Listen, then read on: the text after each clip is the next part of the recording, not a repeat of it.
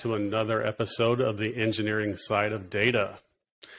I've got a couple people joining me here today. First one is Michael Meyer. He's going to be the co-host for this episode. Mike has been doing some work in Data Vault, and that is the subject, by the way. He's just starting his Data Vault journey. And so, and he's also my very first guest on this podcast. So go back and check out his episode if you haven't already heard it. We talk about cloud data warehousing. And of course, our guest here today is Cindi Meyersohn. Cindi, would you please introduce yourself? Sure, I'd be happy to, Bob. Thank you. I started a company called Data Rebels back in 2017 after being in the consulting arena for about 20 years. I spent about 17 years in the U.S. intelligence agency working as a developer. And as part of that journey, I was handed a couple of data warehouse projects over the years.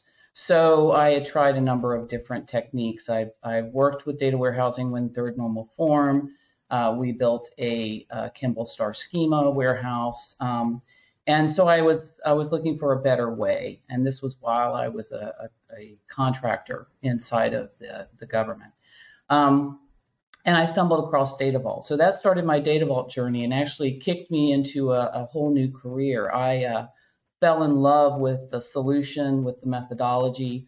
I have a systems engineering background. I got my master's in systems engineering from George Washington University. And so, you know, you look at systems of systems, and I start looking at these data warehouses, and it's a perfect match. And I just was looking for a better way. And actually, over the years of teaching Data Vault, I find that a lot of my students and companies that are interested in Data Vault find it along the same path. They're looking for a better way. They're tired of repeating the same mistakes. Their business is breathing down their backs because they've been working on a data warehousing project for 2 years and they're not getting any value out of it. So in that sort of arena, I walked out of consulting and I took a big jump and I started my own business, Data Rebels. This was after having worked with Dan Lindstedt for a number of years. I'd gone through the Data Vault training and he asked me if I would become an instructor. Which I was flattered and honored, and of course I said yes. So I've been working with Dan since about 2015, and so I started Data Rebels as an education business as well as a consulting business, but not consulting from the standard consulting concept. My focus, Data Rebels' focus, is to enable the clients that I have to be self-sufficient. I believe that my goal is to actually teach men to fish.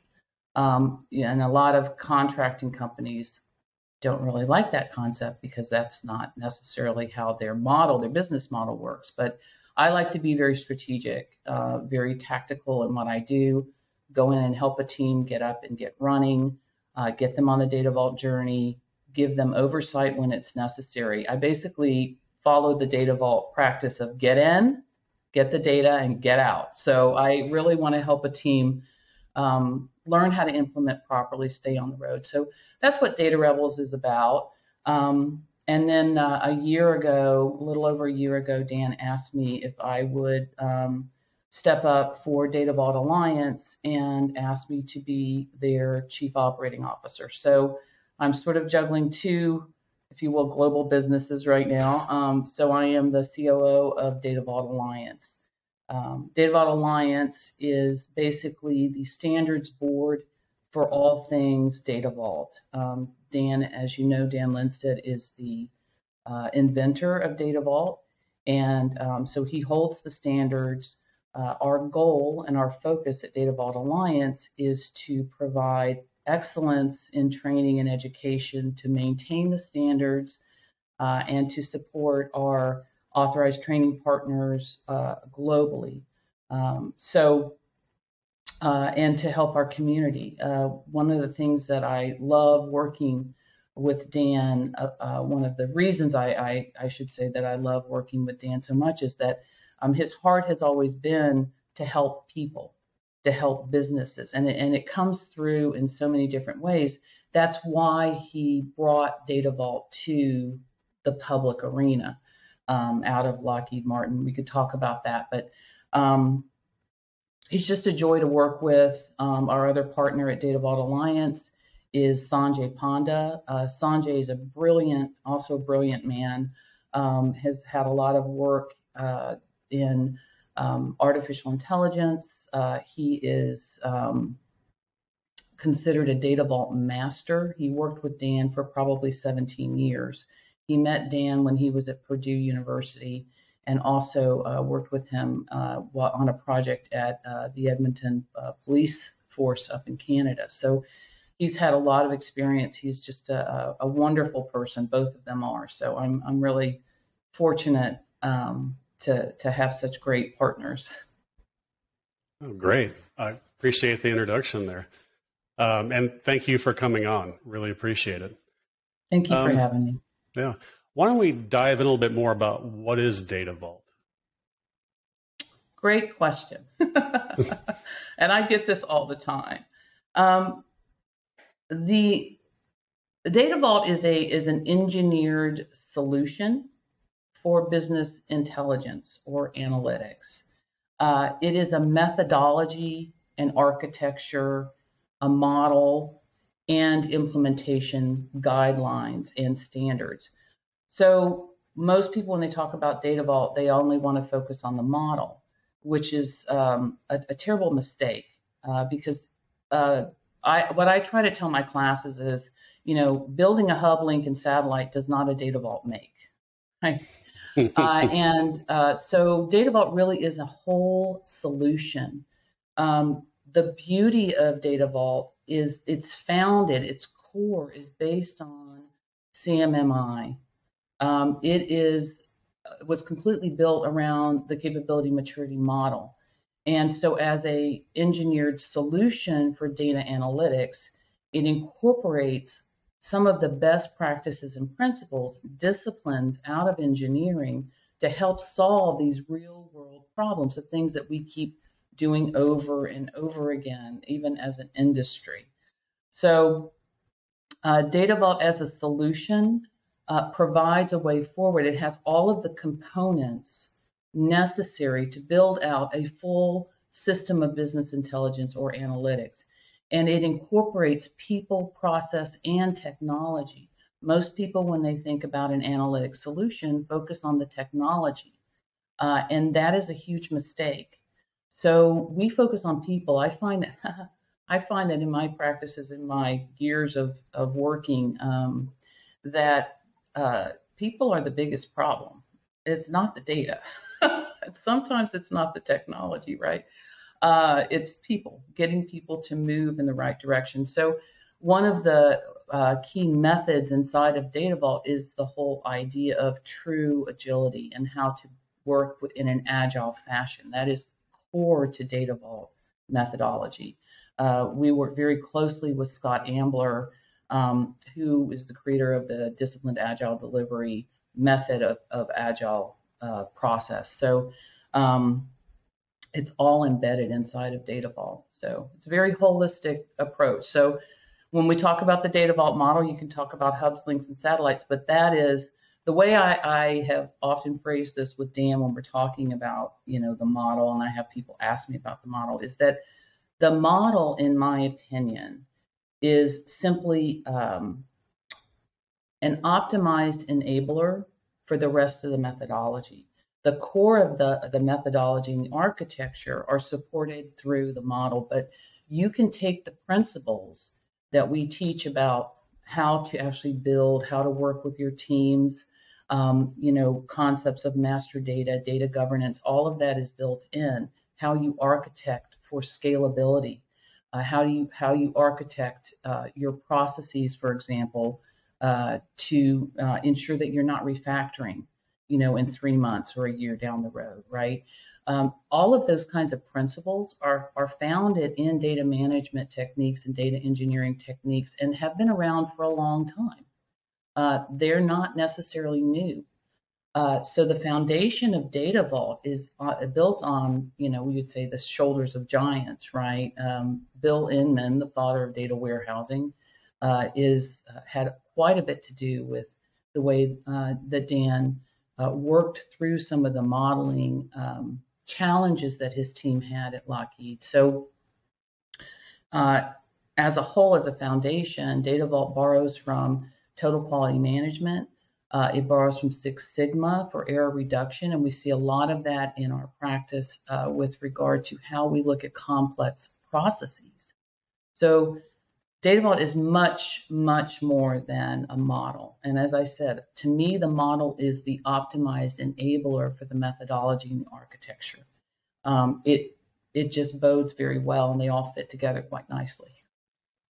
So what I think is funny is when I start talking about Data Vault, people are like, well, where do we go purchase it? No, don't buy it off the shelf. It's nothing that you buy off the shelf. That was the first thing that kind of got people back on their heels. It's like, what do you mean? It's like, yeah, you got to dig in deeper. You got to read about it. You got to understand the methodology. So that's Data Vault in the cloud.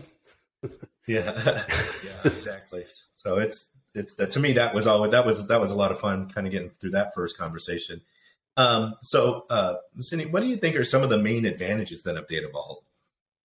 Well, for one thing, as I said, because Data Vault was built inside of Lockheed. So if we go back to look at the Data Vault story, where did it come from?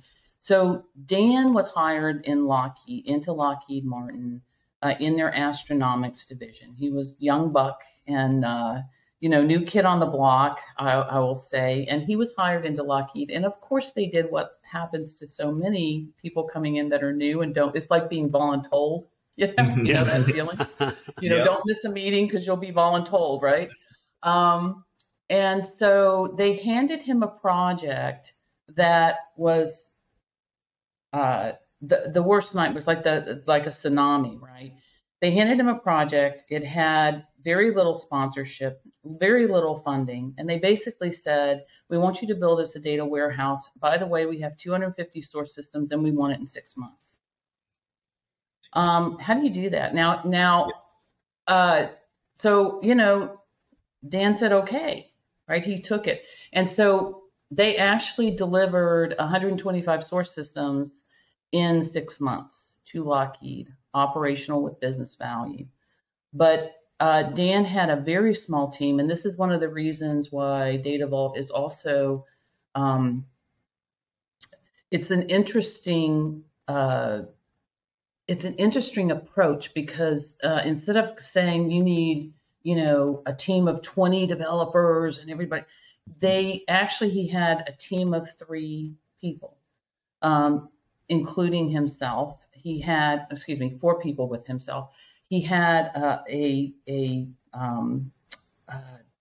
mainframe programmer that Lockheed had, it's kind of like, what is that movie where they have the guy in the office and they keep moving. He ends up in the basement and all he wants is his red stapler, right? Office space. There's one of these guys that the guy was brilliant. He was, he understood all of the systems inside of the astronomics division that were running through the mainframe. He understood the data, but he was never allowed to learn anything new. He was one of those critical employees that got stuck, which we see quite frequently. Their corporate knowledge is so strong that the business thinks they can't afford to let them do anything else, right? Yeah. And we see that frequently. And so he was grumpy. Nobody wanted to talk, people didn't want to deal with him. But Dan went to him and said, if I can let you do something new, would you help our team? And the guy was like, absolutely, I'm on board. He also had a extremely experienced, seasoned database modeler and DBA architect. And she taught him so much and was extremely, a huge contributor to the entire model when they started tearing things down and sort of looking into, how do we make this thing as flexible as possible? Because, oh, by the way, they had 2 government clients, if you will, that were part, as you can imagine, astronomics were launching rockets and things like that. So NASA was one of their clients, and there was another intel agency that was one of their clients as well. And so one of the challenges that the agency gave Dan was basically anything you build on the commercial side, you have to be able to throw over the wall to us without breaking what we're doing over here behind closed doors. And there were three challenges that they gave him, and that was the one challenge that no one had been able to successfully satisfy. And so he took that challenge back to his team, and this is where you get the flexibility in the model. Okay, it's optimized to take advantage of these things.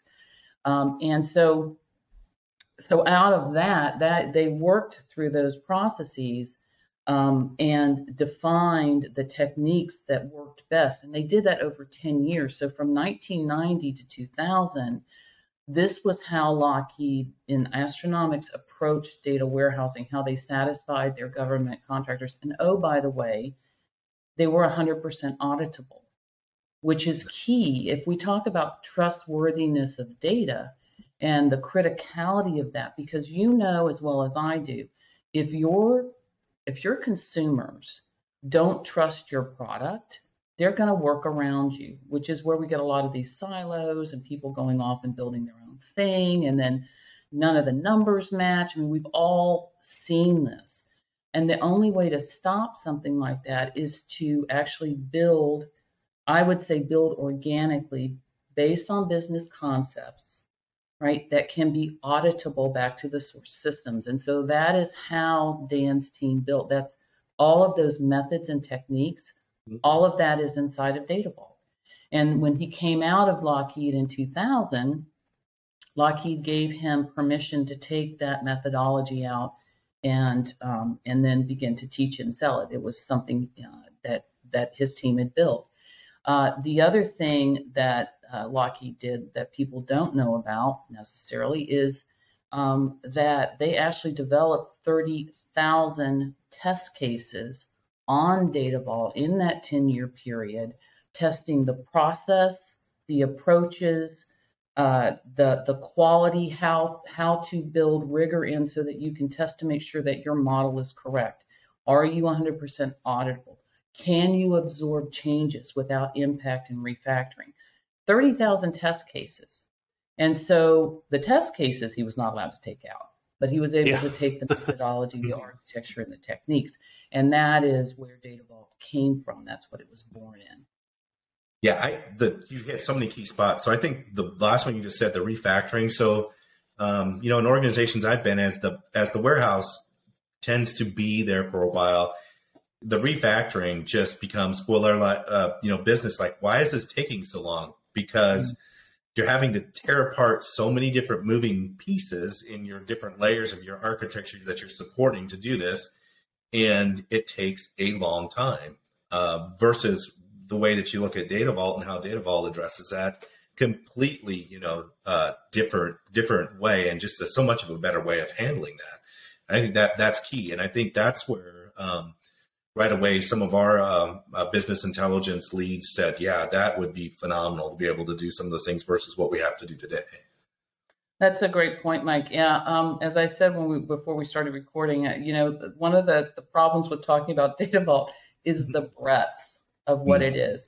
And sometimes people take that breadth and they think, oh, this is just, it took us 2 years to do what we've been doing for years over and over again. This new methodology is going to take 10 times as long. And it is so wrong. And I understand where that comes from, but you have to look at the actual methodology and the agility and those agile, because it came out of lean initiatives, right? We didn't call it agile at that time. It was all lean initiatives. And so the ideas that you're talking about with refactoring, one of the huge benefits of Data Vault is that you can grow, you can scale, you can absorb new data sources into a Data Vault. I hate to use the word warehouse because it has a bad name, but into a Data Vault warehouse. We call it enterprise memory. right? So because that's really what you're talking about, is how do you capture all that enterprise memory, and as that grows, how do you deal with that without re-engineering? One of the I would say one of the downfalls of a Kimball star schema is the level of conformity. Kimball, when you look at Kimball's architecture, he talks about a data warehouse being what is held as the data, right, comes through the transformational processes into the data warehouse. We would call that in Data Vault, we would call that an information warehouse. It's not raw data. It's not a data warehouse. It truly, what Kimball was building is an information warehouse, right? The data was curated, the data was transformed, the data was conformed, right? And translated, and business rules are applied. That level of complexity kills agility. Yeah. And what we say in Data Vault is we want to take that complexity, which causes refactoring, and we want to move that downstream. So in a Data Vault implementation, we truly want the raw data, because how do you audit your data when you've already had all these transformational rules applied to it? How do you reproduce the source system for an auditor and show them this is where the data came from? This is how the data was stored in its raw format. Mine are what we call hard rules and soft rules. Hard rules only are applied moving data into the data warehouse.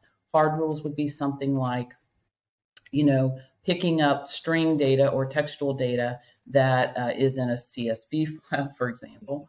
A date is a date, a number is a number, a string is a string. Those kind of hard data attribution rules that you apply to make sure that when the data lands in the raw in your raw vault, what we call our raw vault, our enterprise data warehouse, that a date is a date, a string is a string, a number is a number, because in the source system, that's actually what it is. Because the source system landed that perhaps into a text file or a CSV file, it should have been a date. It should have been a number.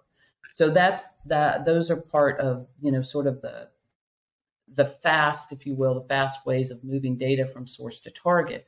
As I said, we want to get in and get the data and get out, which I mentioned earlier before we started the recording. It's one of the targets. When you do that, it leaves the complexity that's involved in applying business rules downstream between the raw vault and what we would call our information delivery layer. And in that information delivery layer, you can have star schemas, you can have cubes, you can have flat white, doesn't matter. It's whatever the consumer requires. By landing the data in its raw form, if you will, and I'm not talking about just not doing any quality cleansing or anything like that. There are places for that, and we can talk about that. But when we land the data, it gives it multiple, extensive utility, because you're not applying the business rules to the data as it moves in, right? If a business rule changes, you have to replay that data through the new version of the business rule for that subset of data. And what we say is don't do that. Land the data in its raw form, apply the minimum rules required, hard rules required, apply a variety of system fields that we have, system components to it, so you can manage it, right? You know when the data landed, you know where it came from, lineage, traceability, all of those pieces are part of the Data Vault construct. And then when you move the data, when someone looks at the data, we talk about consumers wanting data and they want their version of the truth. I have a fundamental problem with that because, well, anyway, that's a philosophical, theological discussion. But what we talk about in Data Vault is that we want to hold in the raw vault a version of the facts, right? And from the facts, you can put different perspectives on top of that, right? Like marketing has a perspective of certain pieces of data that finance has a very different perspective of. And it's the same data element. Their perspective is different. How do you do that if you conform the data on the way into the raw vault? And a lot of, or in a Kimball, into an information vault, right? Or information warehouse. The other thing that you have to deal with refactoring is what happens when the rules change, right? We have policy changes if you're in finance, if you're in healthcare. So many of our data source systems have various policies that have to be applied, right, to the data, to the way things are calculated. What happens when those rules change?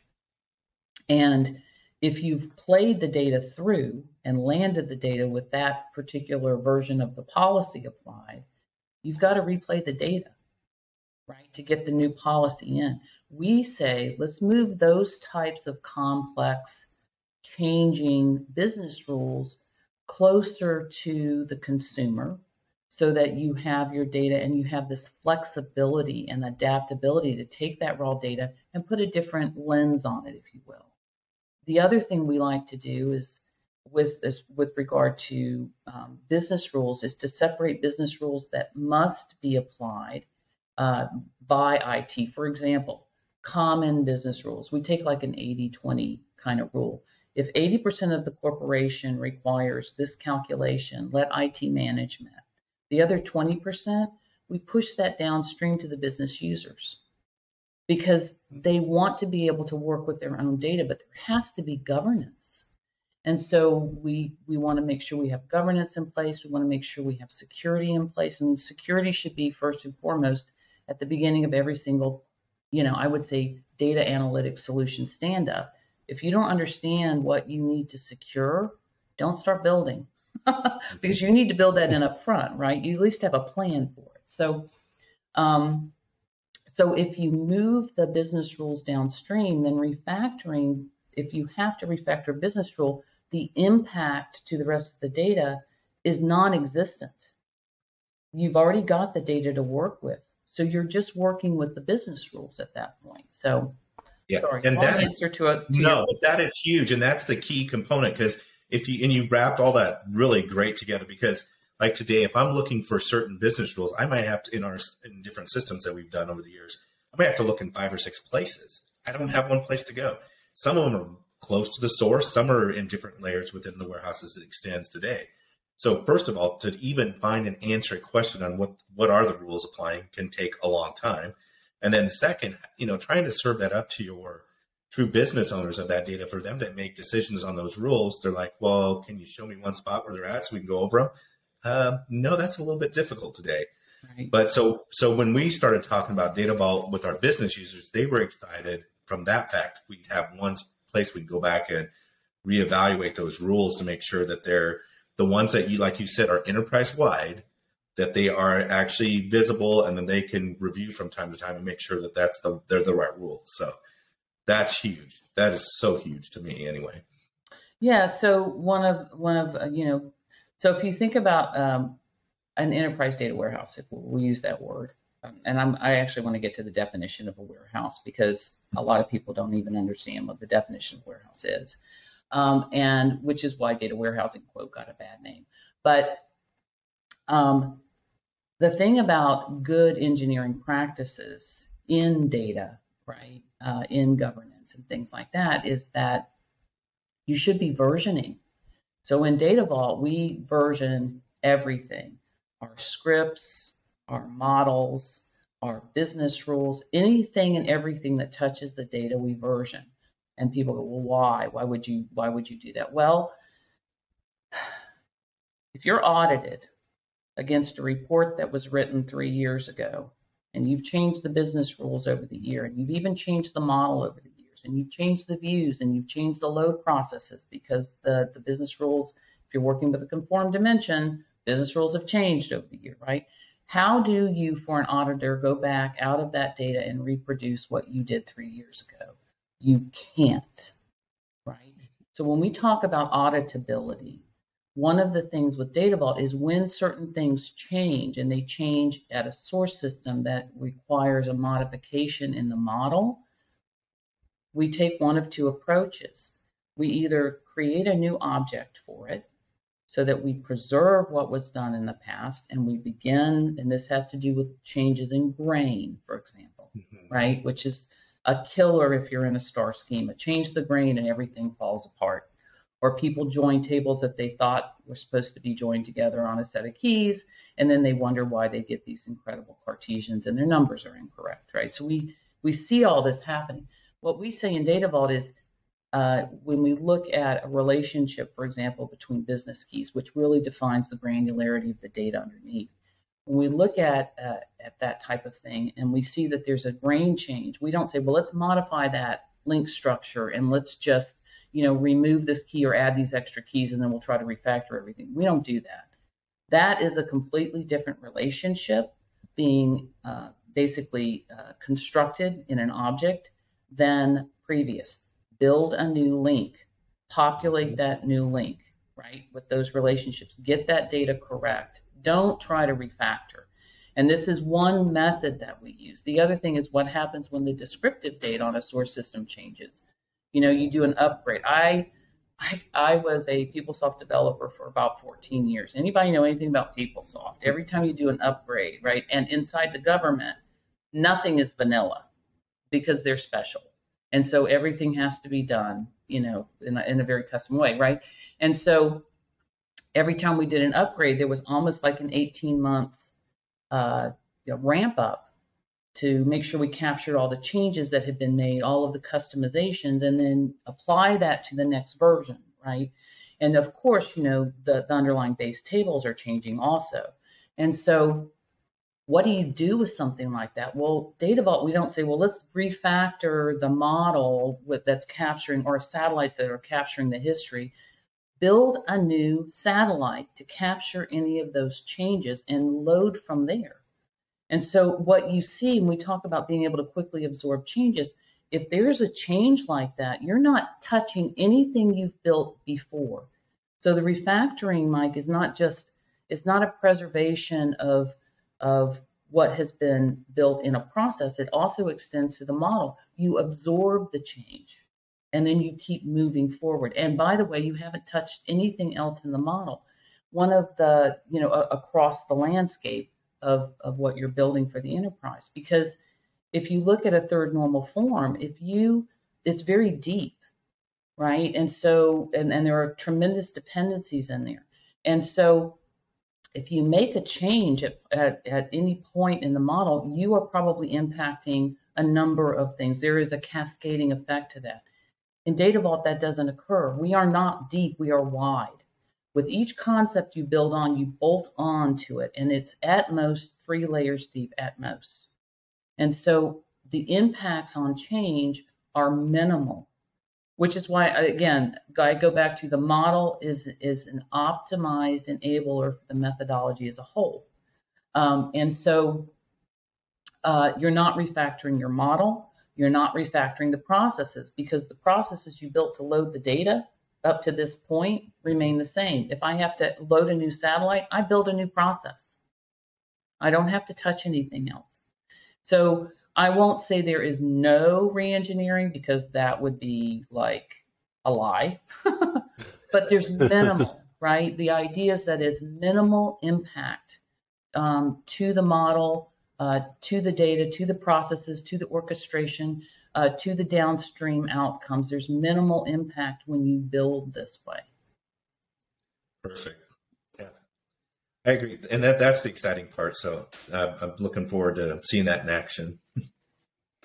Right on. So you mentioned some of the tables, the modeling concepts earlier in this discussion. Could you elaborate on them a little bit? Sure. If we talk about Data Vault, we talk about modeling standards. There are 3 core components to every Data Vault model: hubs, links, and satellite. A hub is basically a set of unique business keys, period. And so we're looking constantly at the business for the business concepts upon which we are then searching and profiling our data to find the keys that are associated with those concepts. The next object is called a link. A link is a unique set of relationships among the keys. And then finally, we have a satellite. Satellites are about the descriptive data. They're about history. So this is, and the satellite can be descriptive data around a relationship, which means it would be associated with a link, or around a hub, which means it's associated with business keys. So those are the core modeling objects in a data vault as a standard. Yeah, and one of the things that when we started working with our business partners, and I thought was great, and we discussed this a lot, was understanding, from the business side modeling more. And so the kind of having right away, our early discussions were, if we're going to embark on this journey, let's talk about our business ontology. Let's get that high level area before we even start to do anything else, right? Because now I can kind of see some of my core entities and things within my business. In our business, the users and there were keys right now that we're working with, just love that fact that we're taking the time to do that. When you talk about, a lot of times you talk about modeling, people will kind of give you the gloss over look, like, why do we have to do that? Let's just jump in and start, let's start constructing, let's start building. It's like, no, take a step back, because this all has a key role in order to make sure that the data vault structures will support the business. And that part's been really good too. And it's fun to see when your business users start to see how things kind of come together that way. And it's exciting from that part too. But from our perspective, it's been getting that business participation, has been we've had good participation. Now we're really starting to get great participation because of kind of following this process. Thank you. Now I could go on a rant on everything you just talked about, but I won't, I promise. So some of the things you brought up are absolutely critical. And I congratulate you for getting the business involved at that level. There's a mix out there. Let me just talk about this business collaboration.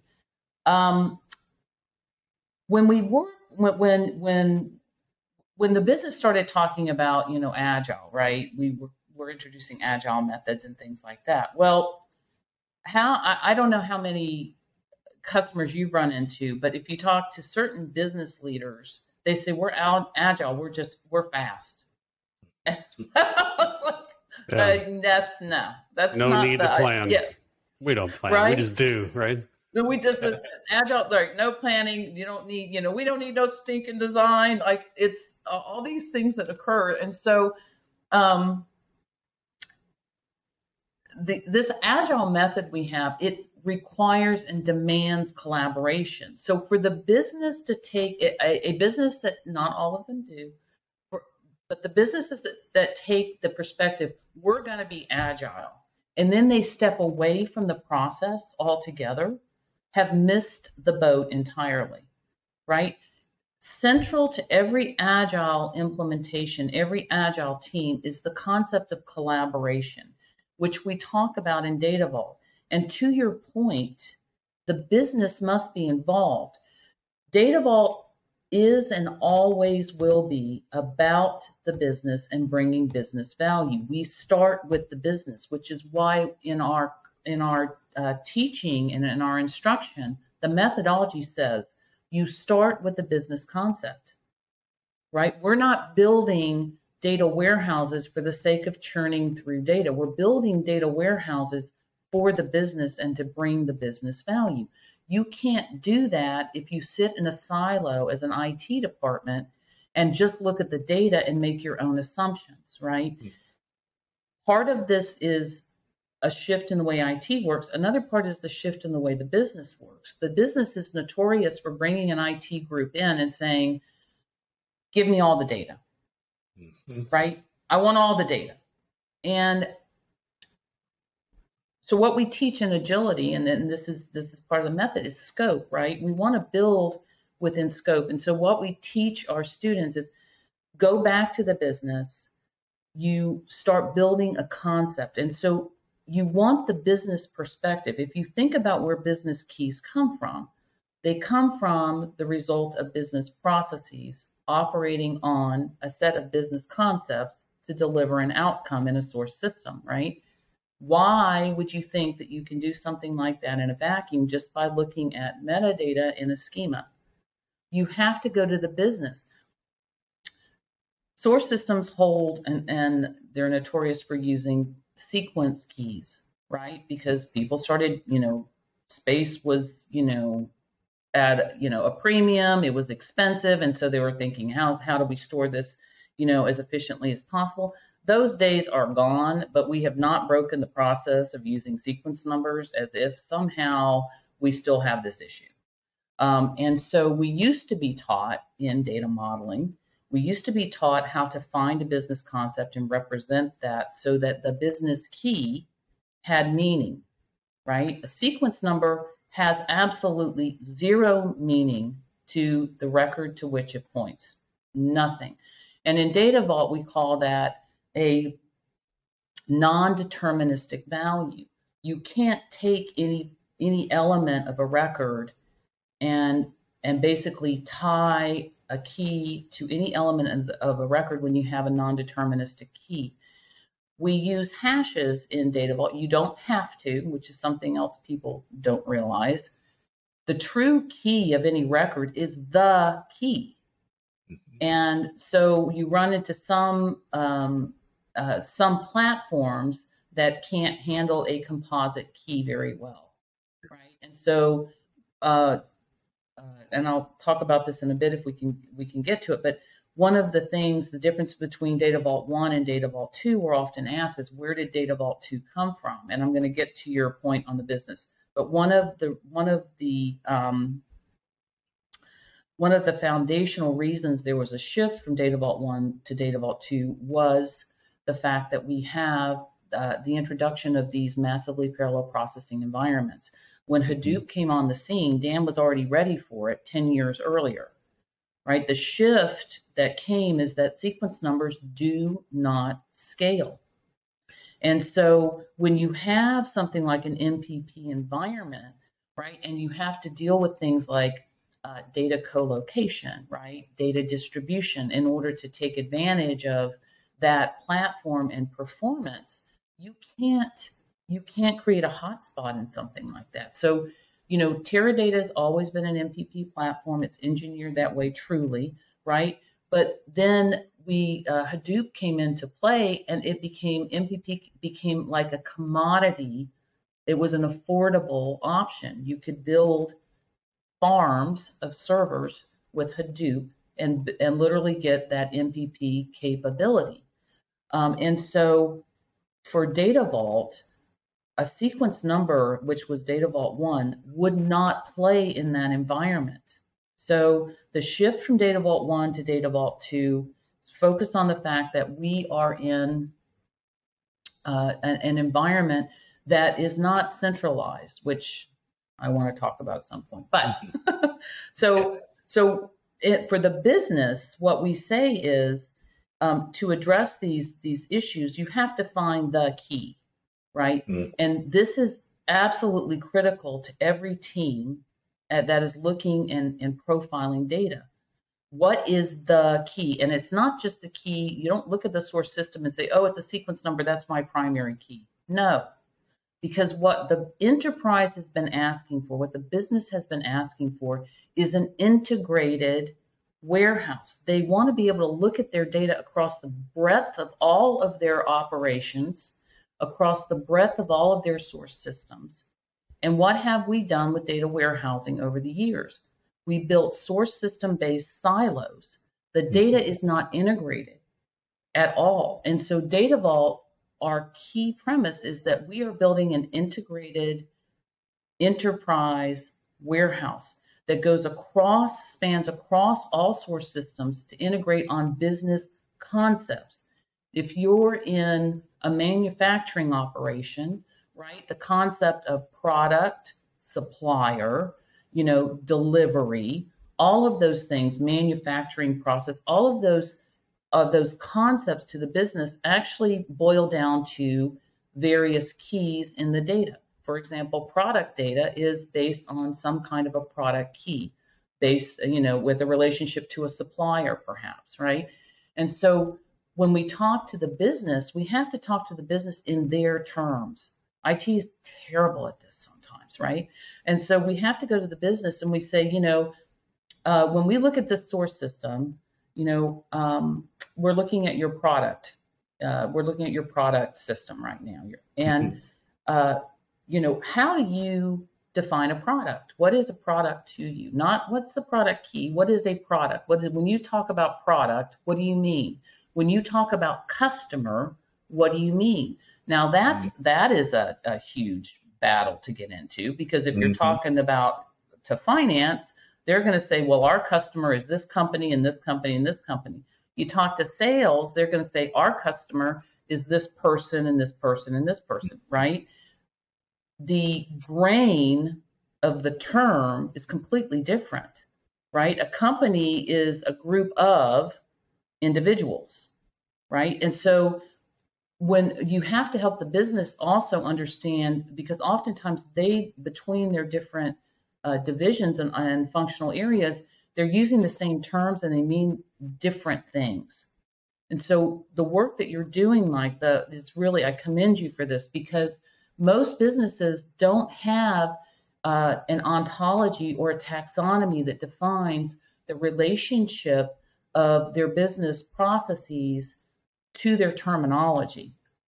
And so one of the first things we do when we teach our students is, go to the business concept. Here's a scenario, all right? And now how do you get the business to tell you what the concept is? What is their concept of customer, for example? Is it the same? And this is funny. I was listening to a discussion on Mesh, and they're talking about, context is missing and, semantics and things like this. And I'm like, yeah, that should be done up front anyway, right? That's part of getting the concept from the business, because data is only understandable within the context in which it is placed. And so when you talk to the business, you get that context, right? But you also get the semantics and the grain. Do they call a customer, or do they call it an account? If finance calls it an account and marketing calls it a customer, different terms, but are they actually the same thing? That's that integration, right? And what you build in a data vault is you build to that level of integration of a customer, so that when the C-suite folks want to report, and they want to report on customer because that's what the CEO recognizes, you give them a report on customer. But having said that, I talked about the different perspectives on the data. So if marketing says, that's a customer, but finance says that's an account, you can give them the account, right? Because it's what you're storing is a concept, but the concept is understood and defined. So we talk about, in Data Vault, we talk about that business concept coming through and naturally sort of folding, if you will, playing out to what we call an extended taxonomy. And what we do is we end up tying those system elements to the business terms. When you do that, you can begin to track the keys through the process, which is something that is extremely powerful. Because it's not something most data warehousing approaches even take into consideration. How do you know you have a broken process if you don't know how to trace the key through the entire life cycle of that business process across multiple source systems? That is a huge problem, and most people don't know how to do that. But we know how to do it. That's what we've been doing for 30 years. Yeah, it's a problem. Go ahead, Mike. Sorry. Yeah, exactly. Yeah, and I think this, and it kind of ties into this next question, and I think we're going to have some fun with it. But when you start to talk about, and this, like, is Data Vault the right fit for a solution for all data warehouses? Again, now the concepts are changing, right? Well, what do you? And I know you're going to tell us a little bit more about data warehouse, but I love the shift of the mentality to saying, what we deliver is really the information to an information mark, so our business users of differing departments, whatever, can consume. So yeah, in Data Vault, does that we already start talking about changing what we call our warehouse at work? Do you find that a lot of people start to kind of struggle with the word data warehouse when they start working with Data Vault? So, and I'll tell you exactly what I tell my classes, my students. I can be a little shocking sometimes, but our industry is notorious for taking terms and bastardizing them. And data warehouse is one of those terms that has occurred with. If you look at the definition of a data warehouse, the true definition of a data warehouse, Bill Inman gave us this back in the 80s. A data warehouse is a subject-oriented, integrated by business key, time-variant, and non-volatile collection of data in support of management's decision-making process or in support of auditability as a system of record. Nowhere in Bill's definition, nowhere is there a discussion of structure, right? And so people say data warehouses, that's just for structured data. Really? No, it's not. And so the whole concept of the data warehousing being tied to just structured data is so incorrect in a perspective. It's unbelievable to me. The other thing that you don't hear in this is you hear nothing in this about technology. There's nothing that says in Bill's that this is a collection on Hadoop. This is a collection of data that's stored in Oracle. This is a collection of data that's stored in a centralized location. That was never the concept. It was never the definition. And so Data Vault takes this idea of the true definition of a data warehouse, because that's Bill Inman was mentoring Dan, right? So these concepts is the true concept of what a data warehouse is, met beautifully with what Dan was working with, because he had to deal with teams that were distributed globally, data that was distributed globally, right? And so data wasn't sitting in one place. And what we teach in Data Vault is that the beauty of the model and the methodology is it spans environments. It is not tied to any platform. We use an ANSI SQL standard with the builds. That's our recommendation. It is ubiquitous. It goes across all environments. And so we talk about data being in, we have global companies that are doing this. They have data in Australia. Of course, we have, data in Europe. Well, you've got GDPR issues, right? You can't move data across these boundaries, right? How do you solve these problems? And so we have an app for that. So it's in the approach, right? But the idea is that, Data Vault was built for massively, globally distributed environments, both in data, in teaming, right? Adhering to different policies. You can imagine what it was like having to build something and throw it over the wall to the intelligence community, wherever they are, right? Not break anything, maintain policy and standards. Like, that doesn't happen by mistake. It happens through design and engineering. That's the only way that happens. And so Data Vault was always conceived, built, and implemented across multiple platforms, multiple infrastructures. So it's just this. And so when people will talk about this and they'll say, well, I don't have a system that's big enough for that. So what we generally say is, unless you're like a mom and pop shop with one cash register and you're never planning on expanding, don't build a Data Vault. It's over engineering. If you're a business that's growing, if you're a business that could be bought, think about that, or could be in a position to buy something else, how do you ensure that, you're actually building with resilience, right? So as things change, right, you can absorb those changes. We say you should be able to build, recommended in a Data Vault fashion. You can take the methodologies, the architecture, the ways of working inside of a Data Vault, and you can apply them to a third normal form or a star schema. It will work every time, right? That's why it's more than the model. The model is an enabler, but it spans environments. And again, going back to, why are there hash keys? Why was there a change from Data Vault 1 to Data Vault 2? Because we have to span environments, right? And we need a deterministic way to ensure that when we integrate on the business key, we have the same value. If I'm generating sequence keys for the same value coming off of a source system, I'm going to get a completely different key, right? But if I have a deterministic way of doing that, I can integrate. So that goes back to what is a hub? It's a unique list of business keys. I can integrate on a single hub for this concept of customer. Guess what? I now have a way to actually enable my entire enterprise to look at customer and all of the history from any given source system tied to that key and be able to pull that together and report on it. So there you go. Yeah, and that's a beautiful thing. That is definitely a beautiful thing. But that whole idea of building out an ontology, Mike, is absolutely perfect. That's where we teach people to start. You start with your ontology, you go to your taxonomy, right? Because there are different perspectives on the data. You identify what those business terms are.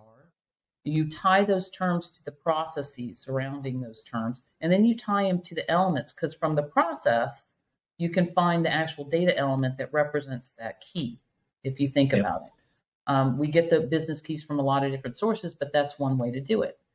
And then you're tracking all of that, and you begin to see as data moves through the enterprise, through these different systems, and you can track it. So it gives a great view. It also, what you're touching on, if I talk about that a little bit more, is one of the benefits of a data vault is that it's not just a reporting out for the business, your standard, BI reports and analytics, right? In a data vault, one thing that is critical is that on your outcome, in your information delivery layer, you have a feedback loop. And that feedback loop goes back to the organization. So one of the benefits of Data Vault is not just this analytic capability, but it's also the ability to show the business where their processes are broken, right? Because one of the reasons data warehouses have failed, we went to data lakes, now they're failing, right? No big surprise there, right? Because nothing's changed in the methodology. It's the business says, give me that easy button. Oh, I'm just going to you guys can't work fast enough in IT. I'm just going to throw all this into an S3 bucket. Problem solved. Go report on the data, right? There's no governance. There's no cataloging. There's no understanding of the data, right? And so you just throw it in a bucket and problem solved. No, not quite. It's the same problem, right? So the thing is with that is you end up with technical debt, right? Because what happens is you still are collecting the same garbage from the source systems, right? And so what happens, the business says, okay, IT, give me all the data, throw it in a data lake, and then, I want you to fix all these data problems. Well, first of all, you will need to report back to the business when you find garbage data, because that should be an indicator of one of two things. You have a broken source system process, because that garbage should never be able to flow through, right? Or you need training in your functional areas on how to get the data. It's one of two things, honestly. And so how does a business know that? How can we talk about continuous improvement when all of the garbage has to flow down to the warehouse, and then they tell the IT teams, fix the data? The data is an indicator, it's a symptom of a larger problem. And so we talk about a feedback loop, and from the feedback loop in Data Vault, we have things called error marks and metrics vaults, right? They're optional components of the Data Vault, but basically they're capturing and tracking all the errors. How many teams filter out null business keys?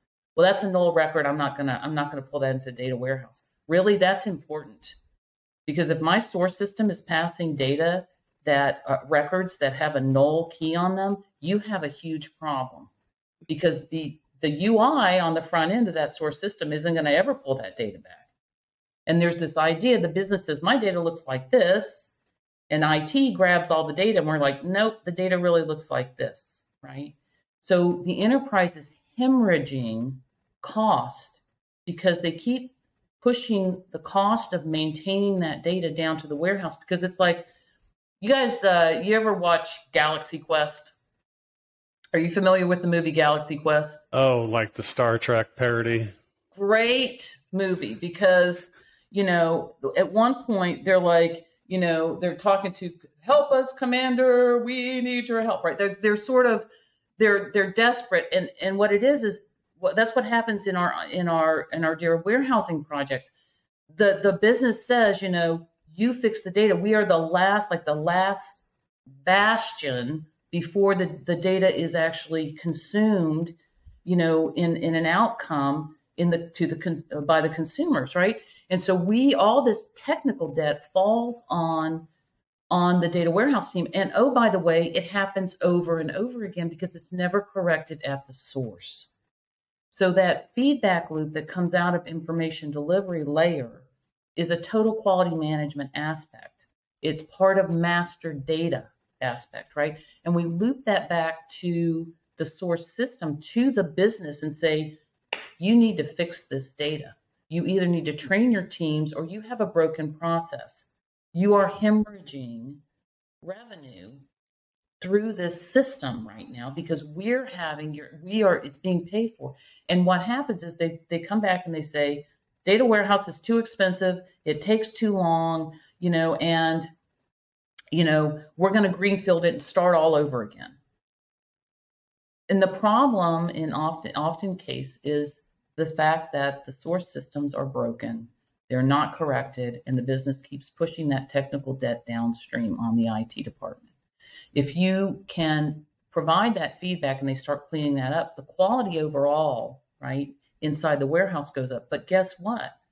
You have a continuous improvement for the enterprise overall. When their data begins to reflect properly what it should, they are more efficient, right? They're not. So it's actually a beautiful feedback loop, and that extends even to data science. So for folks that are looking at, this idea of data marts and this sort of struggle that you were talking about with regard to, who should build a data vault and what is its advantage, right? I'm going to go back and say anyone that's serious about actual data governance, master data, understanding their data, and flexibility and scalability should be building in data vault style, all right, and with that kind of rigor. And from an end user consumer point of view is when you give them that trustworthy data, that is auditable, that is traceable, right? That is quality cleansed to a certain extent, right? Whatever needs to happen there. And you apply the business rules from their perspective, right? They get a consistent answer, and your C-suites and your upper management begin to get consistent answers out of the warehouse. And we can tell them when there's an inconsistency because a BI user took our outcome and did something else with it. We can audit to what we delivered. We can always show the business, this was a calculation you gave us, for example. This is the calculation that we have codified and version controlled.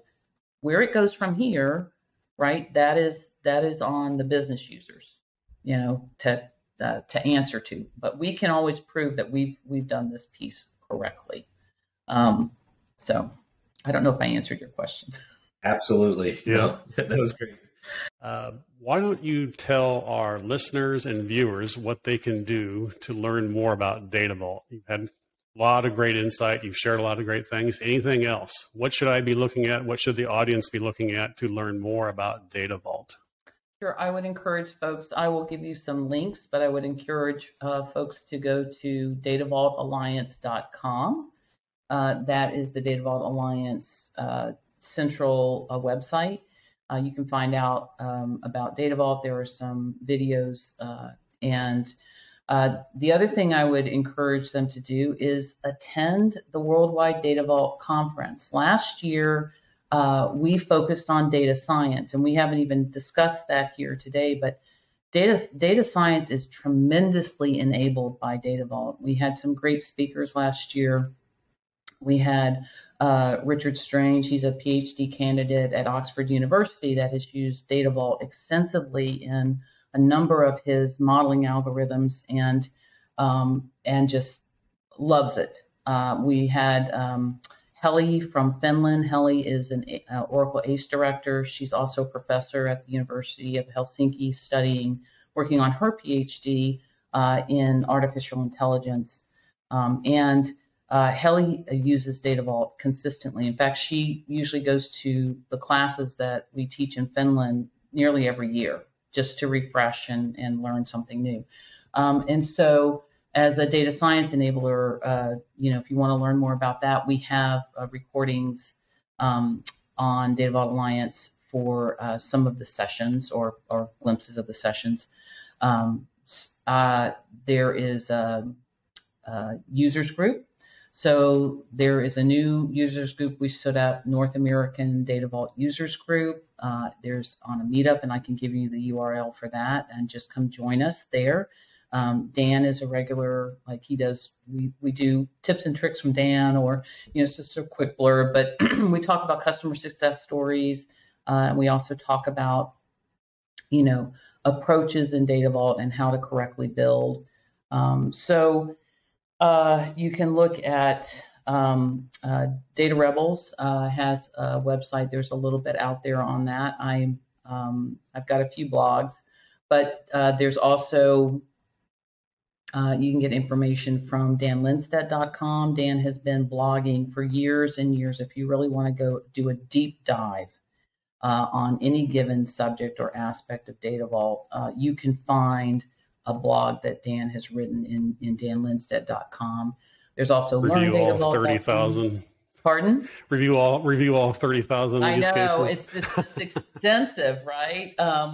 So those would be the resources. The other thing I would say is if you really want to go deeper, you can, I would highly recommend someone attend a class. I have, frequently I'll have one person from a team come in and train and really get the deep dive of Data Vault 101 with the methodology, the concepts, and things like that.